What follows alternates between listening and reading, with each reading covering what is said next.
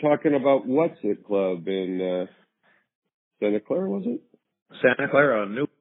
What's It Club was the first nightclub that was only for teenagers. You could only belong if you were between and 18. They took your card away just because you were an adult then. I'll be darned. And every band, you know, Fritz Rabine Memorial Band, Syndicate of Sound, Chocolate Watch Band, Chosen Few, all of us, E-Types at that time, all the better known names in San Jose, all played there. And Dave Valentine was the guy who ran the thing, and which he is still a good friend of mine, a close. And he is a virtual fountain of information about that whole era, the bands, all of that. And I can put you in touch with him. He is just astounding. But the acts that went through there, I mean, would truly blow your mind when you find out who they are now, you know. San Jose, Santa Clara in the 60s, you know, and talking to others. I mean, it was a pretty robust scene, but you wouldn't know it today, so tell us something we don't know. Well, you know, that because all of that stuff went away and just became memory, you know, but did you ever hear the Continental Ballroom? I did, in fact, learned recently that the Doors performed there. Oh, I played with the Doors there many times. My high school band, the Chosen Few, was almost the house band there. We opened for Janis Joplin. I can't even count the times. Big Brother. We opened for the Grateful Dead, the New Delhi River Band. When Carlos Santana and Greg Raleigh and those guys had that. William Penn and his pals. We played with them. I mean, just amazing. And they had 3 stages in there. It was originally a roller rink, gigantic. So they put 3 stages in there, so there was always something going on. But we played there. We opened for the Circle, the Turtles. Just, you almost can't name everybody that went through there. And it was amazing. It was 50 cents to get in to see Janis Joplin. Oh, jeez. So what, this would have been what, 67? 1967? I'm going to say 66. Uh-huh. And probably closed. I never heard anything further. When I joined People at the very end of 1968, I moved to LA, and so I had basically lost contact with my past, you know. Right. And from then on, it was the insanity of Scientology and trying to hide from them and all that craziness. And, you know, I was just crazy enough to be part of it at that time. So but I can remember, you know, being with Janis many times backstage where she was so drunk she couldn't get on the stage. And one time I was helping her up the stairs, and she just turned around and looked at me and threw up a half a gallon of red wine in my face. Oh, my. So, yeah, I carried Janis's stomach around with me for a while. You have done a lot of things, but someone, or I think I heard recently, something about you were in the window washing business and one of your customers was a technology notable. Tell us about that. Oh, yeah. I worked for a guy named Steve Gross who had programmed building maintenance, it was called. And basically I was his window washer. And Steve Wozniak was one of our clients. So I think every other month I was up there at the castle, is what he called it, where he lives up in the hills in Los Gatos. And this place was, you know, as a teenager growing up who's got nothing, it might as well have been Disneyland. He had, over those several acres of property, he had an actual paved go-kart track. I mean, this guy was just so cool. Tell me about Boswell's, you know, the scene in Campbell. You were a regular. Yeah, Bongo and Guy was a duo of Gary Pomeroy and myself. And Bongo was that they're listening to this will remember Gary was part of Daddy-O, right? And yeah, Gary and was then, the guitar player, and then Groove Kings and many other things that he went on to. Amazing guitar player. Oh yeah, great guitar. And by the way, he is a wealth of knowledge. He has what I call the ultimate collection of rock and roll memorabilia. So he's got posters, films, record. I mean, he's got everything you can dream of. So I'll put you in touch with Gary to tap into his vault. That would be great. That'd be nice. So let's go back to you and Boswell's. I can only imagine what that must have been like. What kind of a cocktail, if I might say. Yeah, well, you know what? I'm not too proud to admit that I fell into the culture, which you know what I mean, without getting too graphic. But anyway, we played there every Monday night. I'm going to say for 4 years. And we helped put Boswell's on the map because for a while there, you know, people would come in, they say, "Hey, turn that down. We're trying to talk." And you know, finally when we started playing it, you got to turn down. And we just said, "Well, we're not going to. So what are you going to do?" We came here to play, not to provide background music. You know, let's stand in the elevator if you want that.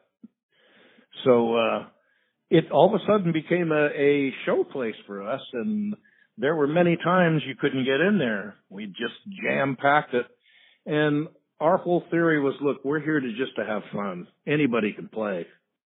You know, so we spent a lot of time as more entertainers than musicians. Okay, well, I was a timid and shy kid, and so I realized to get any kind of attention, I would have to create attention, and you do that by showing off. So I became quite a show-off, and I had the natural ability to be funny, so I played on that. You know, that's what I did. I would create characters so that I could do this wild stuff. I could do anything on a stage but be who I really was, and so my characters took care of that, and I didn't have to take responsibility. Was the first incarnation of that as founder of Daddy-O?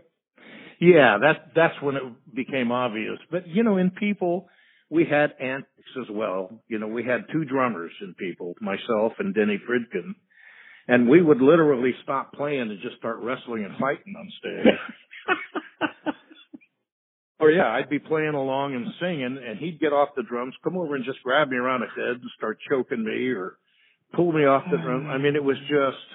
And the rest of the guys said, you know, we're trying to play here. I was thinking about your performance with Daddy-O that was 1978 on the Gong Show.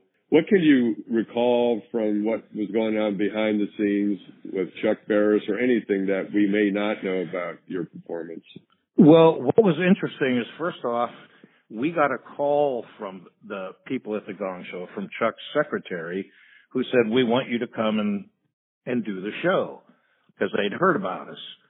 So we said, look, we don't want to sound arrogant, but we're a little bit further than a garage act. We're not going to come all the way to L.A. and go through all that hubbub and audition. We've already auditioned, you know, and we're already well known for what we do. So we're just not going to do that. So she calls back and says, okay, I talked to Chuck. You can skip the audition. You got perfect 10s from the judges, if I recall. Yeah, it was funny. And you can hear J.P. Morgan said, I can't wait till they split the check, you know, when they gave us our score. So it was plainly obvious that it was set up. And, you know, Pee Wee Herman was on that show with us on the Gong Show. He was in an act called Suave and Debonair. Oh, yeah. As soon as this taping was over, I said, all right. They were we were all dancing and the balloons were going. It was the end of the show and the credits were rolling. And I said, I'm not leaving here till I kiss J.P. Morgan. So Chuck Barris came walking and he said, you stay right here on the stage. Well, I just walked right up onto the stand where she was. It was great. I said, that's it. That's Johnny. What I'm doing here. So we played that night with Willie Nelson at what was that? The Palomino Club, the famous Palomino. Right. So Willie was there, and Tanya Tucker, and Sawyer Brown, and Daddy-O. Well, I mean, how the hell did right up on that bill. Well, as you well know, Daddy-O, we billed ourselves as X-rated rock and roll, and we were rude. There's no other word. We were rude and crude. We picked on everybody, and, there was a theory to us that everything is fair in a joke. Religion, race, color, creed, nothing mattered. It wasn't racism, it was fun. We poked fun. Again, no filters. Yeah, so fast forward, 55 years, so you're with Jeff, Levin, and Denny, and you guys are cutting more music? Yeah, we got all the original guys back together, Jeff, Robbie, Denny, Gene Mason, and myself. Obviously, Larry Norman is no longer with us. Right. And Albert Rabisi chose not to be part of the project. So the five of us continued on and wrote all the material and recorded all the material, and it sounds pretty damn good, I must say. And you recorded it where? We recorded this is great. I took apart my $200,000 recording studio, and I did all the vocal tracks on an iPad. Robert Berry, that you mentioned now, is an extremely close friend of mine. And I'll say this here to the whole world, I don't know a more talented person. There's probably not an instrument he can't play. There's not an instrument he can't play.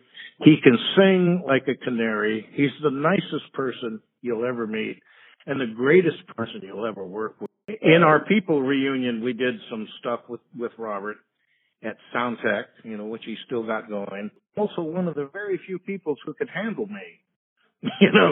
When I got in the studio, he'd be, okay, we going to work? All right. That's how he put it to me. He was respectful yet stern. Okay, let's do this. And his father, when he had the keyboard shop there, Bob Berry's pianos and organs, and they're just a delightful family. They really are. Johnny, we obviously have some ground to cover, and we'll make a date to revisit some of these stories. I want to go a little deeper with you and people and talk about the Boswell's reunion. But I got to ask you a favor. The next time you talk to Michael Downing, I want you to just tell him you spoke to me and say, Miguel! I guarantee he will howl. You don't have to say anything to that. I talked to Bongo, and he said, no. He got his nickname at Boswell's was Miguel, and I'm the one that named him. Again, I'm hoping that he'll be as revealing as you have been talking about back in the day. I'm sure he will. Yeah, you just tell him to be honest, because I know the truth. I'm thoroughly delighted to have reconnected with you. And me as well. And I'm glad that you're still vertical. That is incredibly awesome, and that we've had this chance to cover some of these things. And my pleasure. We'll talk again soon. Okay, buddy. Take care. Bye for now. Bye.